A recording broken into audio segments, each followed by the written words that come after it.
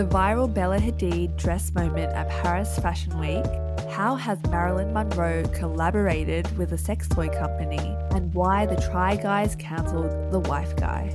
We're Jasmine and Maggie, and you're listening to Culture Club, a weekly chat about pop culture, current affairs, the internet, and our lives.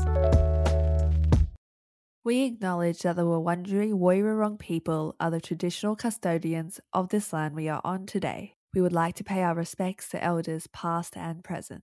We would also like to celebrate the rich history of First Nations culture and storytelling that we're continually learning from. This always was and always will be Aboriginal land. Another week, another recording in our bedrooms, another week depressed that we don't live in Emma Chamberlain's home. Amen. The internet's favourite it girl blessed us with her very own Architectural Digest home tour this week, and it literally set the internet on fire, at least in my algorithm. I'm sure yours was exactly the same because we are obsessed. Yes. Oh my gosh, not to get straight into it, but we are getting straight into it because I honestly brought it up in like small talk conversation with multiple acquaintances this week. Like instead of how's the weather, I was like, did you watch this? Just so I could chat about it. Yeah, because this really blew up the internet, as you said. It's like two of the internet's favorite things. We love Emma Chamberlain here. So if you don't, we talk about her a little bit.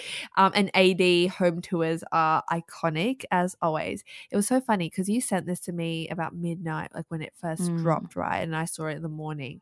I didn't watch it until almost like 2 days later. I was like, this is my Super Bowl. I need to be in the correct headspace. I need full attention. I was like, maybe even snacks, you know? So I really wanted to take my time with this one. I'm the same, so much so that I haven't even fully watched the video yet. I mean, it's all over like TikTok and Instagram, so I've obviously seen every image, but I haven't actually watched the full video where she's like talking to the camera. But I think I will tonight because, you know, end of the weekend, end of the week, just relax on a Sunday night with Architectural Digest. Literally, something to live for. God, gonna say something to get through the week, and it's like a good 20-minute chunk. Like I watched it on the TV. That's what I'm trying to say. Like it was good. Okay, so some more information about the actual home. She bought it May of last year, right? And so Matt says she was either 19 or 20 when she bought this house. The way your voice literally like shook then. Like she was 19. When I was Googling this, I was like, what the hell? Like, what do we mean? Oh my goodness. And anyway, the place is in the Santa Monica Mountains in Beverly Hills. Randomly, we don't have specific details on the number of like bedrooms and bathrooms. Different journalism websites are saying different things. So either it's got 5 bedrooms and 7 bathrooms, or 3 bedrooms and 5 bathrooms. And it's also got a pool and a basketball court. Who needs that many bathrooms though? Like not speaking specifically about Emma Chamberlain, but like rich houses that are like 2 bedrooms and 5 bathrooms. Like how do you keep all that clean? I mean, obviously people have cleaners if they're that rich, but like why do you need that many bathrooms? I think that's weird. It makes me question their bowel movements straight away. So the house was designed in collaboration with Ashley Drost and Marie Truman of Pro-Am Studio. What are your favorite things from the tour, or what don't you like? I loved every single room, honestly. So like we've talked about cute aggression before, I think, which is when you find something aggressively cute or overwhelmingly cute, you want to like crush it, you want to squeeze it. Every time a new room came up, I would like grunt and like kind of like I was like and I was like clenching my fists because I'm like I can't control how much I love some of these rooms. Genuinely, it's just so beautiful. It's like quirky, funky, quite 70s inspired, very similar vibes to Troye Sivan's Architectural Digest, if you have seen that one. Yeah, it was just so I was just so in awe, like so beautiful. I obviously loved the kitchen. I think that's what everyone was like. Yeah, that's kind of what the internet was really focusing on. Did you see that chandelier in the dining room is $30,000? I can't believe it. And I was like, oh, we could DIY that for a good like 5K would be plenty, I think.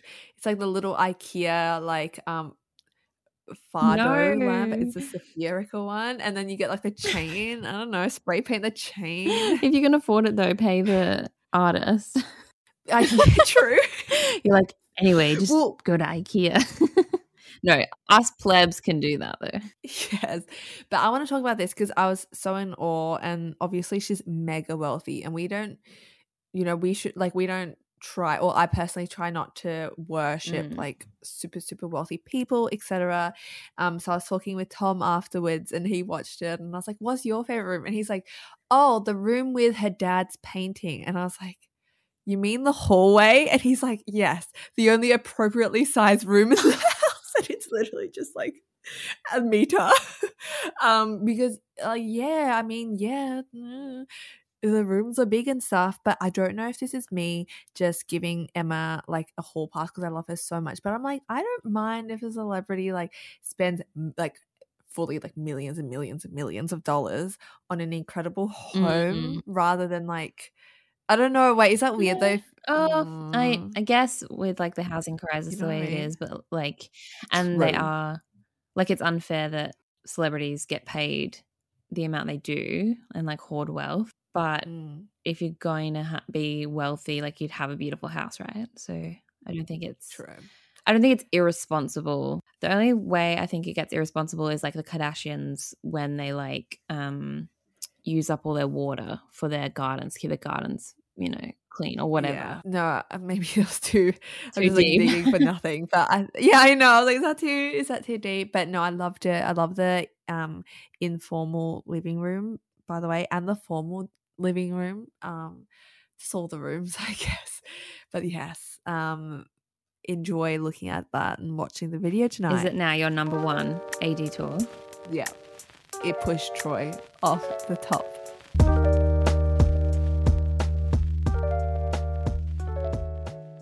Fashion history was made at the Coppeny Spring Summer 23 show at Paris Fashion Week.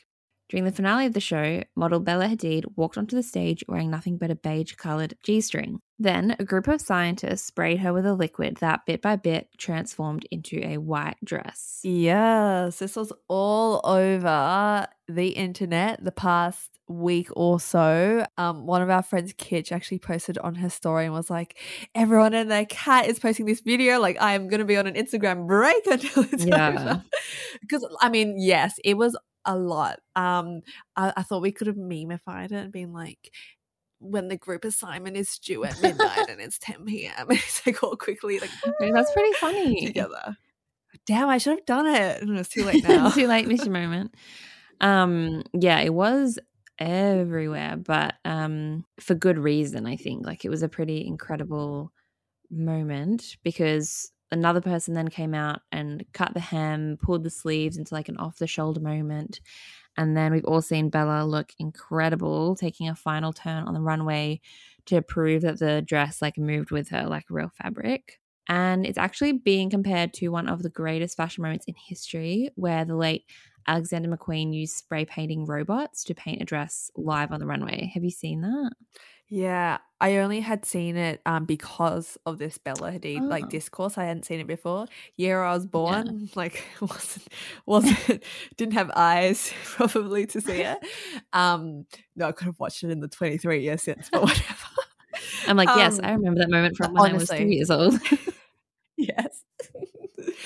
Yeah, next to your like Lego sets, you've got that like on your little TV or whatever. Anyway, back to your actual question. So I watched it this week and it is honestly like breathtaking. Like, it honestly like it just like stops you in your tracks. It was a really magical and powerful moment. Yeah. If you haven't seen it, Google Alexander McQueen 1999 finale, because it was his spring 99 show, and model Shalom Harlow turns like a doll on this spinning piece of wooden turntable, and then the robots come up and spray her, but she's kind of like hiding her face and is like scared of them, but then it's just stunning. But back to Bella. A lot of people were saying this is the first they've heard of Coppeny, the brand, so thought we'd give a bit of back history on who they are. It was founded by Arnaud Vaillant and Sebastian Meyer in 2019 and has become known for pushing fashion through scientific innovation. Vaillant told LUK the brand is named after Copernicus, the Renaissance era astronomer, so it's inspired by science, progress, innovation, and technology. Yeah, I hadn't actually heard of this brand before, and I didn't realize how fresh and new they were. So they've only been around for 3 years now, and of course, this viral moment has set them, I guess, in like the mainstream fashion conversation. Yeah. And the science behind the dress is also super interesting. So, according to The Cut, the story behind the spray on dress started with a can of silly string and a man named Dr. Manel Torres. I thought I could create a mist, he said in a 2013 TED Talk. That was the eureka moment.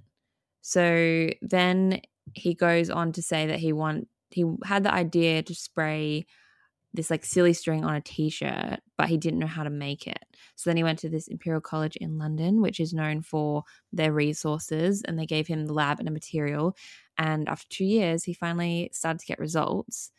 So then he created this Fabrican, a liquid fiber that evaporates when spray reaches a surface like Bella Hadid's body, and the fabric can feel like suede and can move. Yeah, so this sounds pretty futuristic, and we're probably not going to need 3 scientists to dress us all every morning, but apparently this tech can be used to repair damaged clothing, and their plan is to take this to the medical industry. So that's very cool to hear. So people can hopefully in the future make casts or spray on bandages from aerosol cans.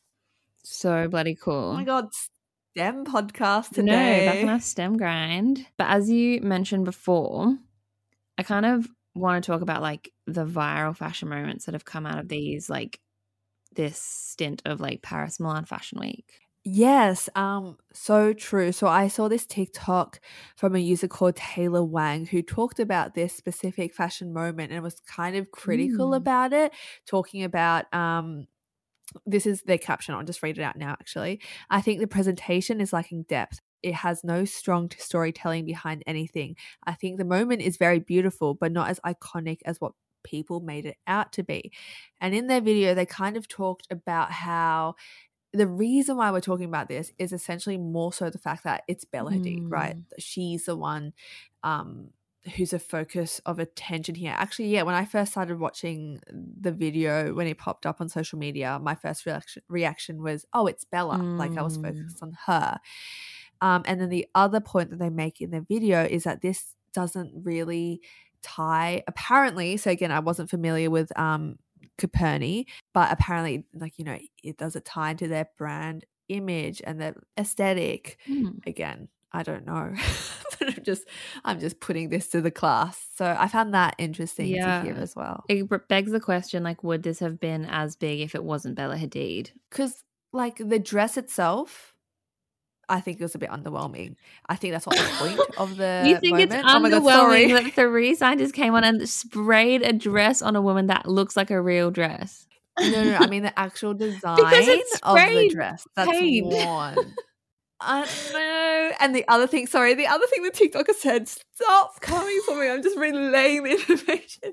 The other thing Taylor said was like, you know, it's interesting because yes, Coperni is known for innovation and stuff, but here they are bringing tech that's a decade old that wasn't even created by them to this as their branding moment, I guess. I don't know. I'm just throwing out ideas, Jazz. I think that does have like merit, but I think it was pretty. A lot of people are disagreeing, by the way, like in the comment section. Like it's a bit of a mix. They're like, oh, that's a hot take. I still think, you know, it's beautiful. It doesn't have to have a story. Like it could just be pretty, or like whatever. Yeah. Like, I don't know. I'm happy with all these takes. I mean, to each their own. Really unfussed. But I think it's like super futuristic. It was really cool to see. But yeah, like I said, there have been a lot of these viral moments throughout the fashion weeks. There was also the aquatic wear brand Botta, who encased their models' hands in dyed water-filled condoms with the purpose to bring water to the runway. Did you see this? Oh, I did not see this. I'm surprised. Like little bags? Like condom bags? Condom gloves. Oh, but their hand. It was interesting. Cool. But like even Pedestrian wrote about it, and like Pedestrian's not a fashion publication specifically. So that was kind of interesting to me because the label used recycled plastics and kelp in their collection because it's aimed at highlighting awareness around plastic pollution in our oceans. But then it's also like they're using these like plastic gloves, unless these are, I mean, maybe they are made of recycled plastics. But that is, I didn't look at the clothes. Like that was like the viral moment, right? Yes. And then another thing that's been popping up on TikTok as well is this viral moment at fashion shows where models were actually in the front row and, halfway through the show, they would stand up and continue walking around, and it kind of created audience kind of hawk-eyeing each other, being like, ooh, like who's next? Like who's the model, but who's the fashion goer? Like a mystique in the crowd.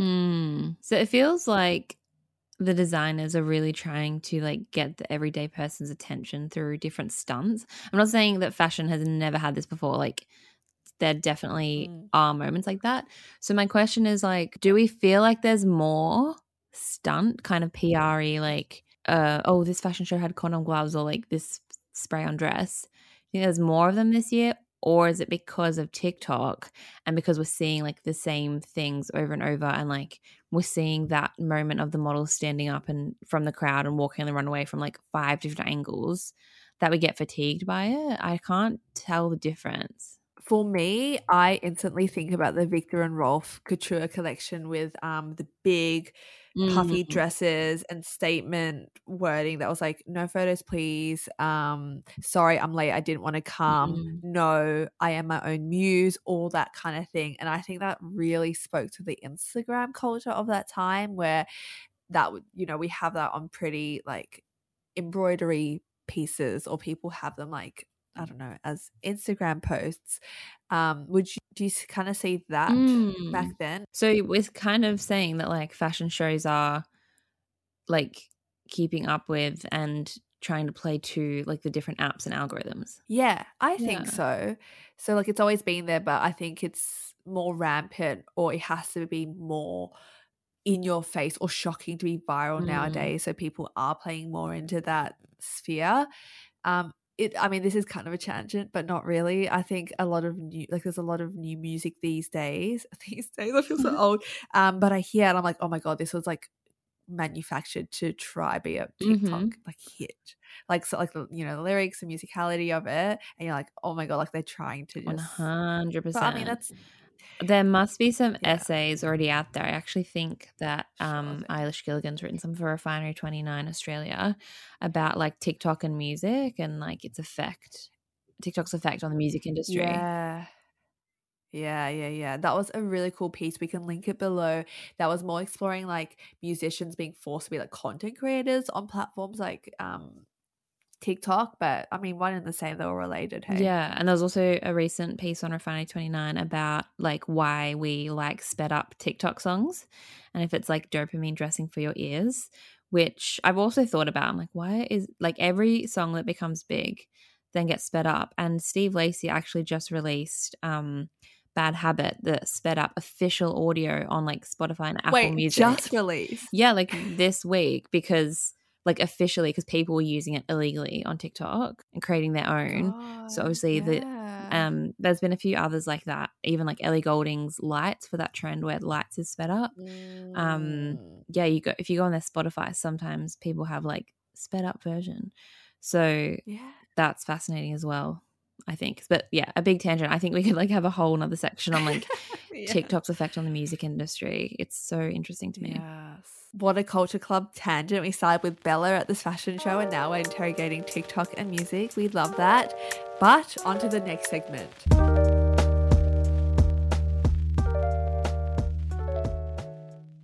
In last week's episode, we spoke about CR Fashion Book China's CGI cover of the late Marilyn Monroe. Now, the movie of Marilyn's life, Blonde, which is based off a biographical fiction novel by Joyce Carol Oates, is out, and the reviews have been terrible. So people on TikTok have been recapping the movie and telling people to not watch it as well, saying that they can't even get through the 20-minute mark, and this film goes for over 2 hours. These thoughts have also been shared with the press. So Catherine Singh said this of the film in a Refinery29 article titled Leave Marilyn Monroe Alone. Monroe suffers violence at the hands of various romantic partners who profit off her body and image, physical and emotional pain from several miscarriages, and exploitation from Hollywood, where Monroe is underpaid, belittled, and called a whore and tramp. It's unrelenting, over the top, and difficult to watch. As Mark Kermode in a review for The Guardian describes it, Blonde is a horror movie masquerading as a film about fame. She continues, retelling this narrative of abuse does nothing to push the conversation about women's treatment forward. Instead, using these women's real trauma to manufacture a box office hit is just another way that they are being exploited. I remember last week we were both like, oh, like this is pretty like strong allegations, but we probably will watch it. And like now I don't think I'm even going to bother watching it. Yeah, neither. That's such a good point. And I was like, oh, hearing how horrific this film is, not just from like enjoyment point of view, but like how terrible it kind of is for Marilyn, like Marilyn. I was like, oh no, I don't really want to support this. I don't see any value it would add if we did either.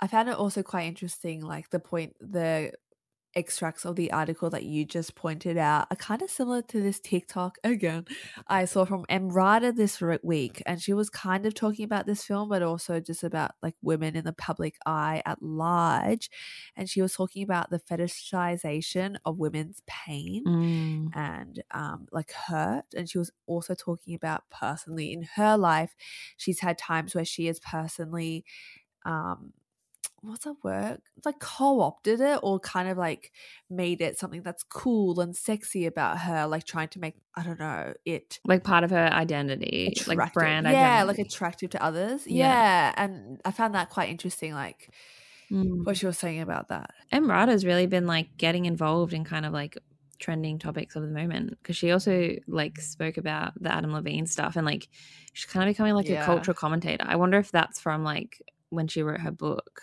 Now she's trying to get more into that space maybe. Yeah, and having TikTok as a platform to just like voice opinions. I don't agree with like everything she said in that video as well and stuff, but like I mean, that's what TikTok's for, you know. So aside from the movie, sex toy brand Womanizer has also released a vibrator in collaboration with Marilyn's estate. According to Hypebae, quote, unlike other campaigns that focus on Monroe as a sex symbol and nothing else, Womanizer aims to showcase Marilyn Monroe in the light she deserved. Joanna Reeve, head of sexual empowerment at Womanizer, shared, quote, this campaign and product is a tribute to a woman who was often underestimated, a woman who was in many ways ahead of her time and rebelled against social conventions, a woman we would call nowadays a feminist and thought leader, a woman who was sexualized, a woman who went through hard times, a woman who survived, a woman who has not let herself be defeated. She continued, for us and many people around the world, Marilyn Monroe remains an important example for empowerment and should be celebrated as such. We are very excited and honored about this partnership. So I saw this branding exercise like the night after we recorded last week's episode where we spoke about Marilyn. And my jaw literally dropped. I screenshot it and sent it to you straight away. I think I was in all caps as well. I was like, what the fuck? A vibrator of Marilyn Monroe? Like, this is so, like, weird to me. Like, this woman died 60 years ago. Now we're, like, creating vibrators in, like, memory of her. It just feels so icky to me. So icky. And it was the weirdest thing because, like, you sent like a TikTok video where a guy was just giving away the vibrator, right? There was no commentary around it. And then when I Googled to find out more, all I could find were a few kind of press releases about the collab, quite glowing, like what you just read, like the quotes that we read out just then. I'm like, is anyone not having thoughts about this? Because like that this we right now like our whole segment is talking about like how Marilyn has been continually exploited, not only in her when she was alive, but now as we continually rehash her troubled past, and especially how she was over sexualized and hypersexualized as a sex icon, where she's like not even a person anymore, she's just a symbol. And it's like we're really putting her like face on a vibrator. I'm gonna sell that. Yeah. Like, so it's like her what? face on the box and the branding, and it's like the Marilyn like special collab.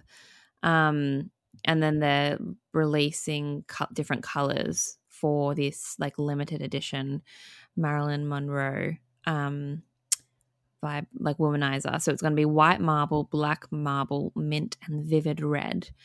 Imagine if like you died, okay, and 60 years later your face is like on the front of a vibrator box, and like you didn't like consent to that, to like your image being used for that.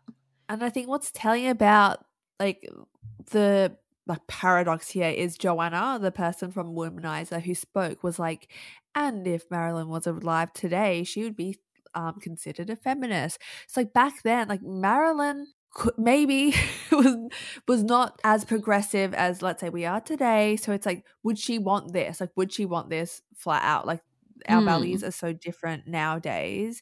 It's like, well, yeah, we know that a lot of female celebrities are happy to talk about pleasure, like Lily Allen collabed with Womanizer, but I don't know, like I don't know how to describe it, but like times are different. Like maybe she was like, fuck no, like I would hate that. I don't know. Yeah, I think the thing that gets me is like we said last week, Marilyn's image is everywhere. Like it's on cheap art, it's on t-shirts, it's whatever.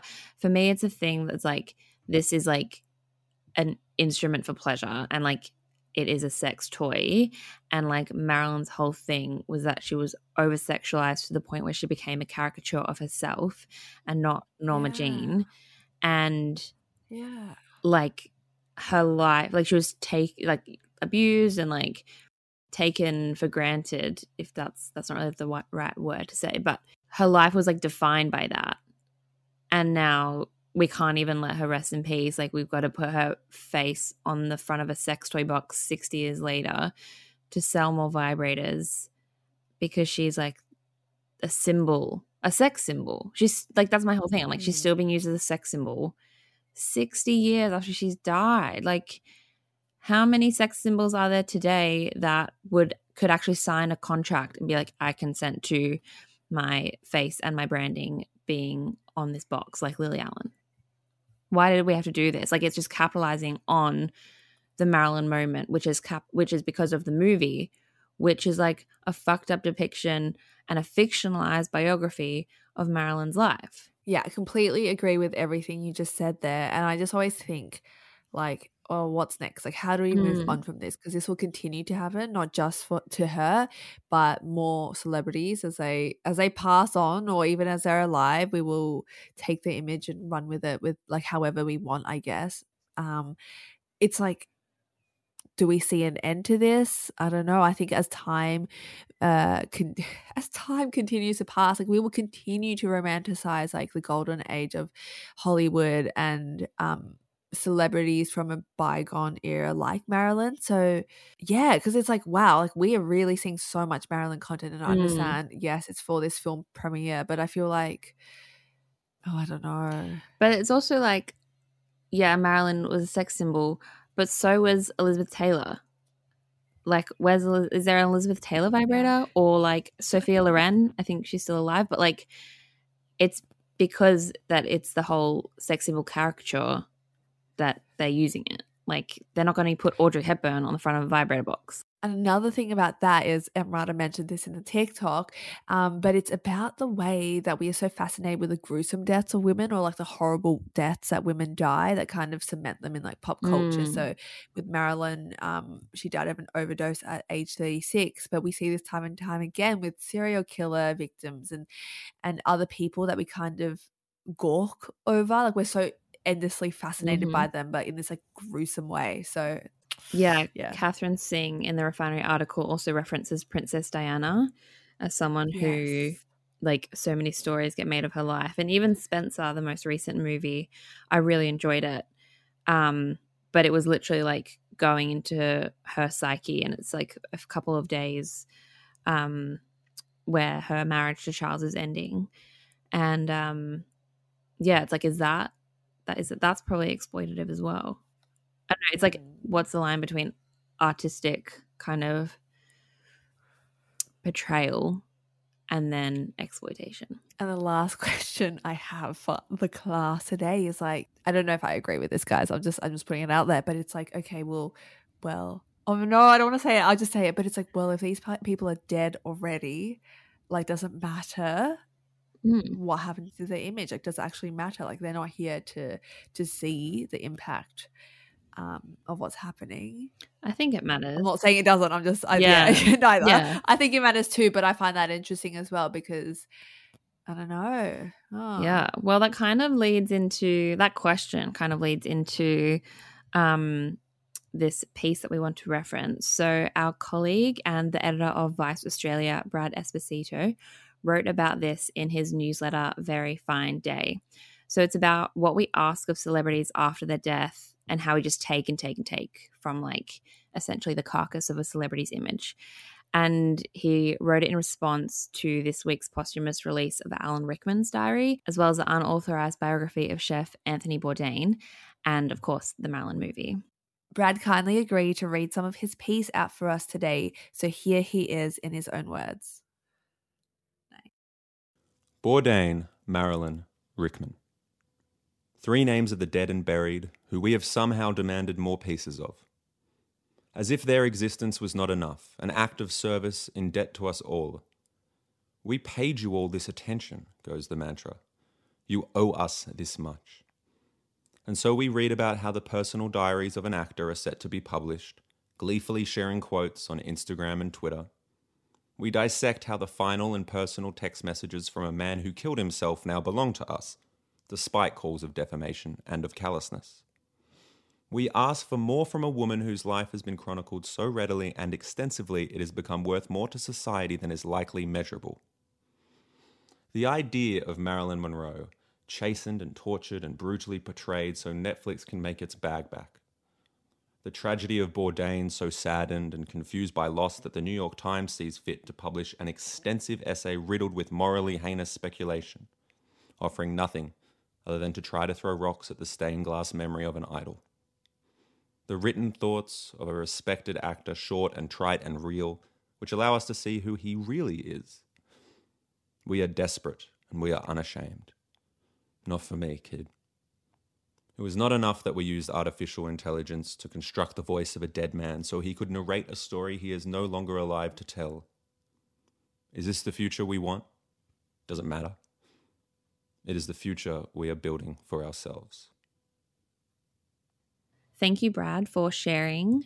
I saw this piece on Brad's Instagram today, and yeah, I just feel like it's such a great take and just really sums up like this next era of celebrity culture, not just when people are alive, but like after they've passed, and like the way we expect so much from their image and them as individuals even after death. So thank you, Brad.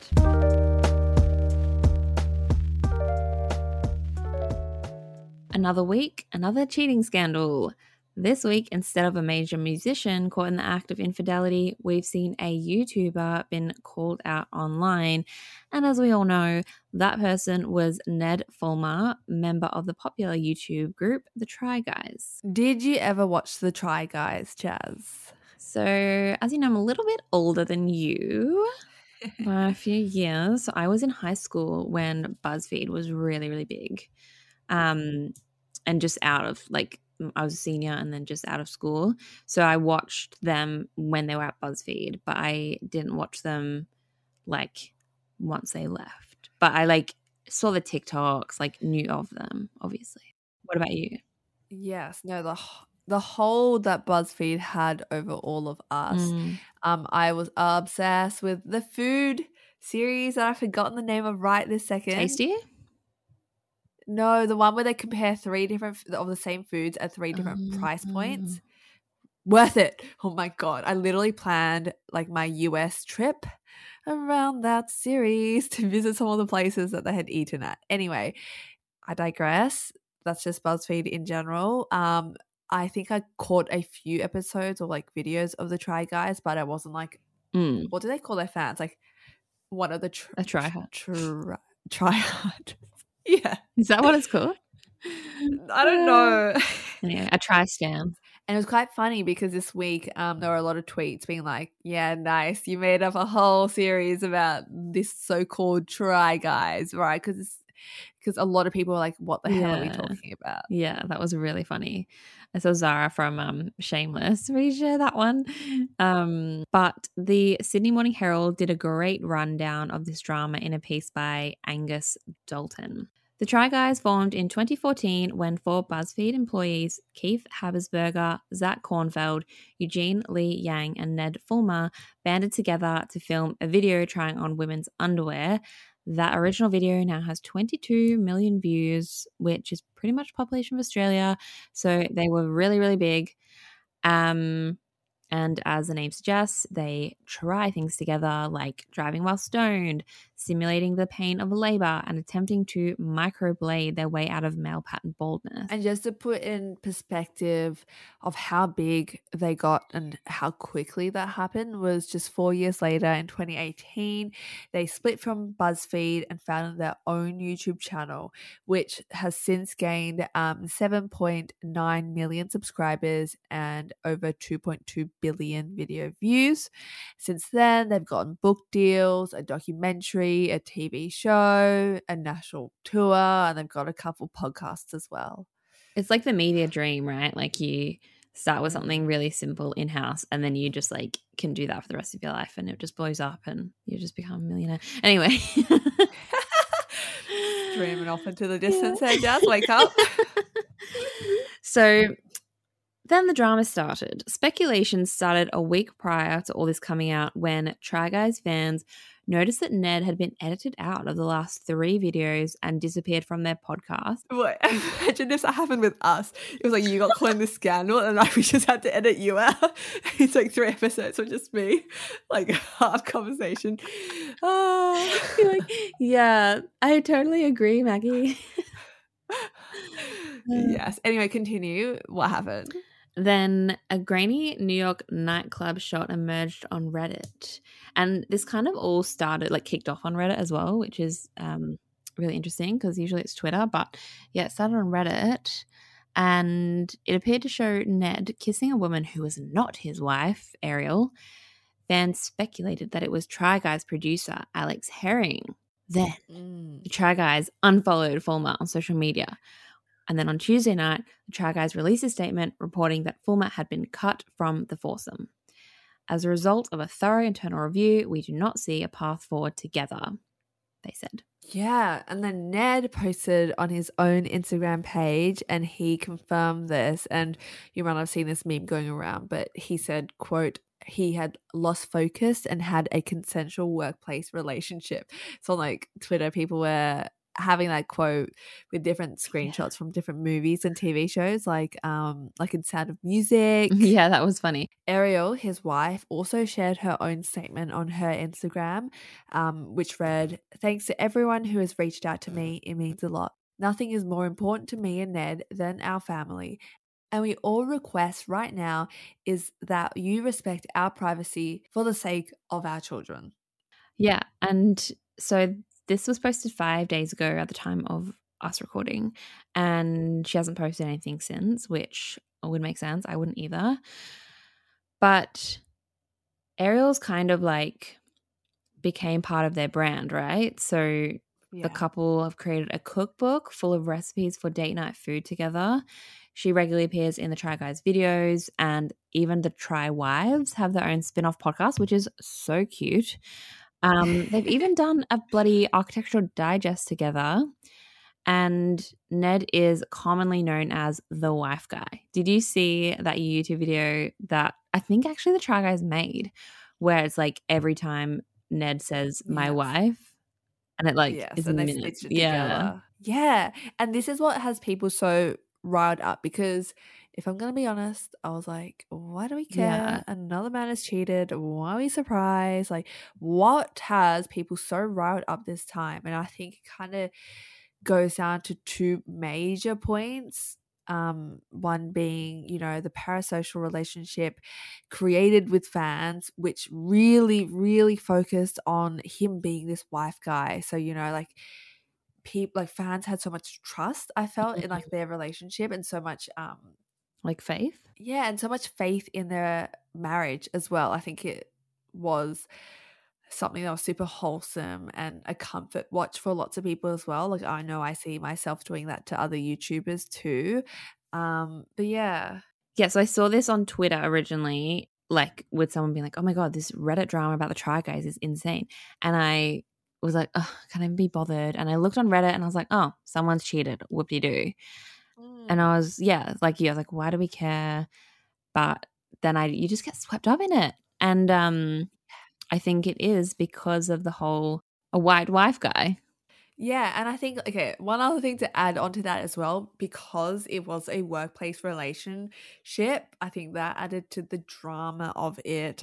Fans would have seen Alex in a lot of the videos, and like publicly on Alex's Instagram account, like they have photos together. There's like photos of her and Ned, but Yeah.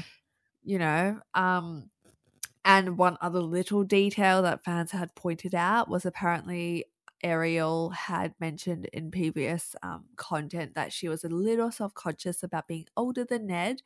And then Alex, who he had this consensual relationship affair with, was much younger. So that was another kind of like soft point that people had called out, and like why fans were like sad about this. How much older is she? So she's only 1 year older, which is really nothing. Sorry, when you were like, but like, insecure, I mean, I was like, oh, she's like 10 years older. No, but the patriarchy will tell, like, you know, make people insecure about anything. I also love this phrase by Angus in Sydney Morning Herald, where he talked about like the pitfalls of performative monogamy. And I love that. Like, I think that really, really kind of like centers on what we're talking about, because, you know, a wife guy publicly like adores his wife and shares that with the rest of the world or the internet, etc. Melissa Mason also wrote about this in a piece titled Why You Should Never Trust a Hollywood Wife Guy. She said, the reason this is so shocking is because Fulmer's entire brand has been built on being a good husband, a great dad, a family man, the fun but committed guy. He's a classic wife guy, a term that started off as a weird niche internet meme back in 2016, but has since been used to describe a man who religiously, and more importantly publicly, worships his wife. How do you personally feel about wife guys, Jazz? I don't know if I have that many feelings about wife guys. Sometimes it's nice to say that, you know, just be like, I don't have that many feelings. But I think there's like a tipping point, right? Where you're like, oh, this is a man who genuinely loves his wife and like wants to shout it from the rooftops, versus like, this is a person who is like commodifying their relationship and like their partner is their brand. That's when it gets weird. And honestly, that is why I stopped writing about my relationship over the last like year or two, because I found myself like it was becoming like my brand identity is like being in this like long distance relationship and all this stuff. And it's nice when you can connect with people, but like, yeah, I felt icky about like my partner potentially becoming like a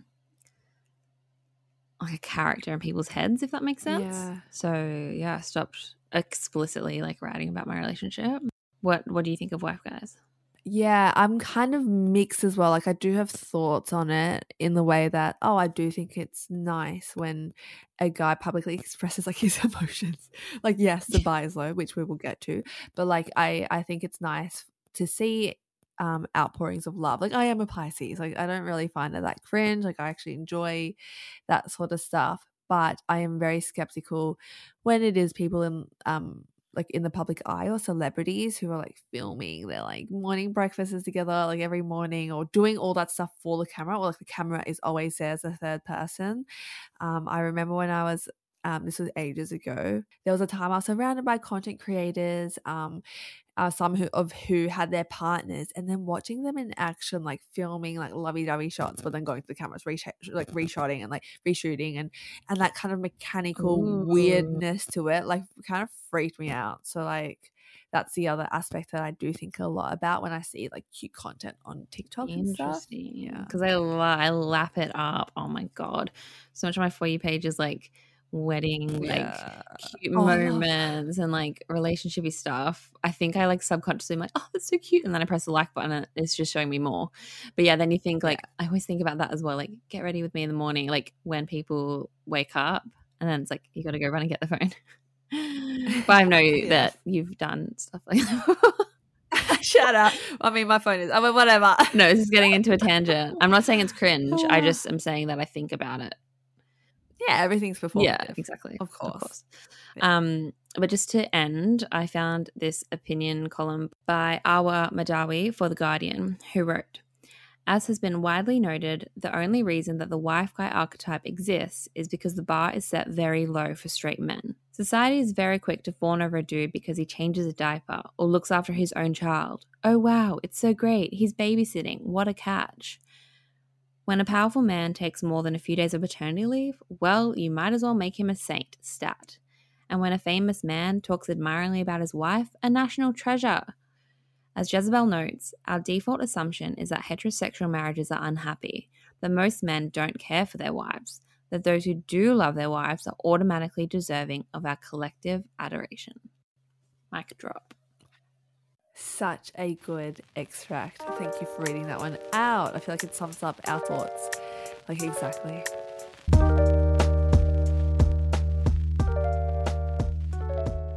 It is now time for recommendations. Jazz, welcoming the week of October. What did you read, watch, or listen to this week that you enjoyed? So I was thinking about what I enjoyed this week, and I finished The Bear, but like you recommended that last week, so I couldn't recommend that. Yeah. I'm not going to recommend Heartbreak High because everyone has been like loving it and recommending it anyway. So I'm going to recommend a Disney movie that I watched last night, which I loved. And it is Hocus Pocus 2. So have you seen Hocus Pocus 1? No. So I was going to ask, what's the vibes? Okay, you have to go and watch Hocus Pocus 1. I don't know if it's just like a comfort thing that I love it so much. Maybe like if you're coming into it from like a different viewpoint, you might hate it.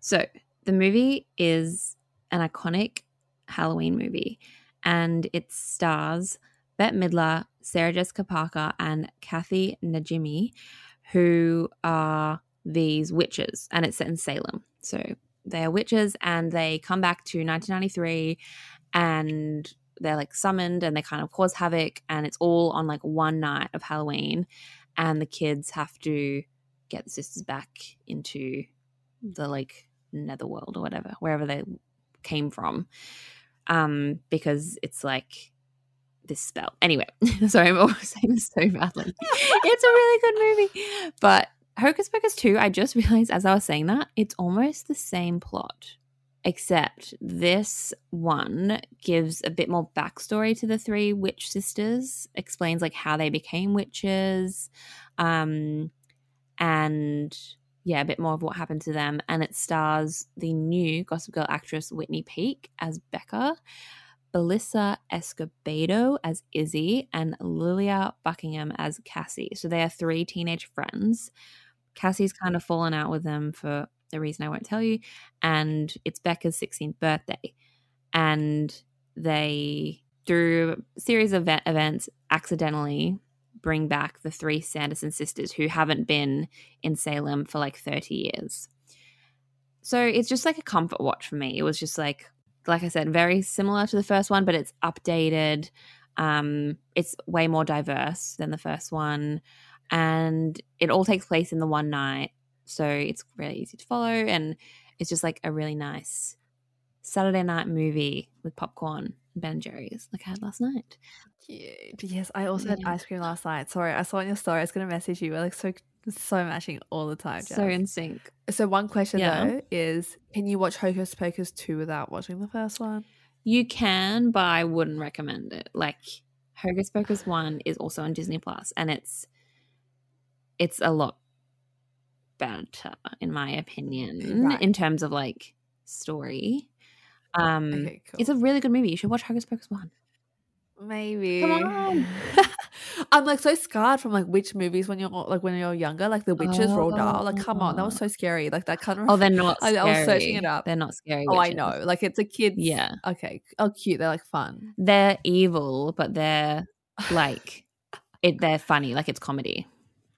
Yeah. Nice. Okay. Maybe. Your face. No, thank you. I appreciate it. Like Halloween spirit. Like we're getting into the Halloween spirit. Sorry, Jazz. I like totally I almost shut down your recommendation, but no, it does sound fun. Thank you. I'm sure there's gonna be lots of Halloween lovers as our listeners. Yeah. Yeah. And what are you recommending this week? Yeah. So I've got a podcast to recommend this week. I actually got into it during our long break a couple months ago, and I'm still enjoying it heaps. And it is called Normal Gossip.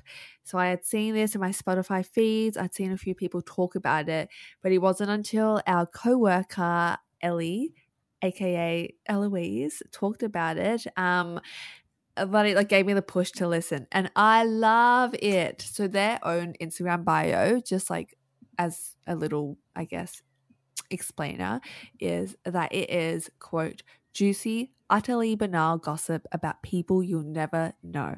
Oh, and it is a super fun podcast where, each week there's a new guest and a new anonymous story of gossip. And oh my goodness, I didn't realize how like enthralling gossip can be. Like it was there's just like good stories, and there's like low stakes because you don't know these people. They're entertaining. They usually like flip typical stories on their head. So for instance, they try to like not lean into stereotypes or like kind of like, I don't know, flip characters, and it's just fun. It's just like an entertaining bit of content. I like listen, especially if I'm feeling not necessarily lonely. That's kind of sad, but I'm like, oh, I feel like social interaction, or I feel like a laugh, or I feel like a bit of a buzz, right? It gives me a bit of a buzz. So yeah, I recommend this fun podcast.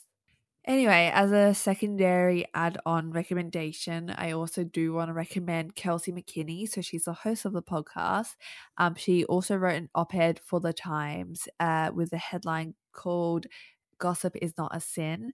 And in the piece, she talks about how she had this very conservative Christian upbringing, and she kind of unpacks the way that her church leaders demonize gossiping as like a shameful activity. And it's a really like thought-provoking and like well-written piece.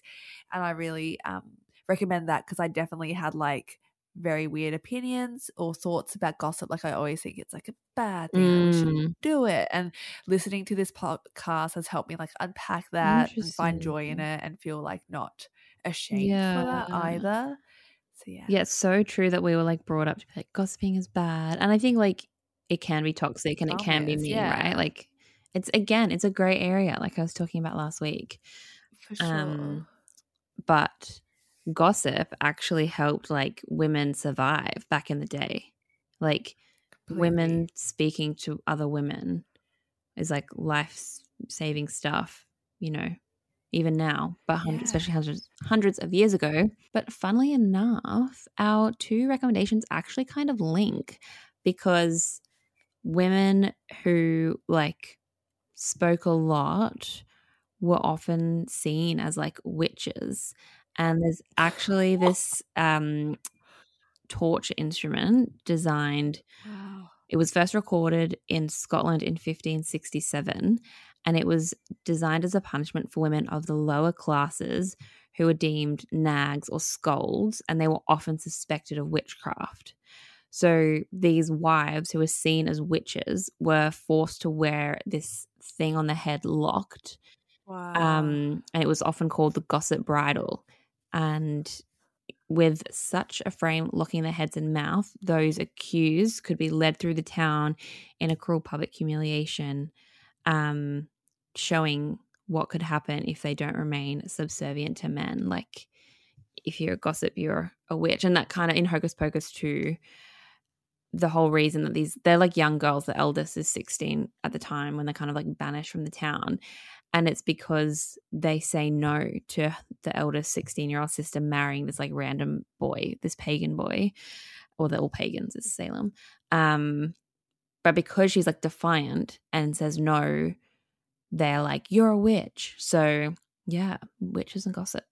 And I found that fact from Silvia Federici's book, Witches, Witch Hunting and Women. I love that. That's so interesting and it's so true.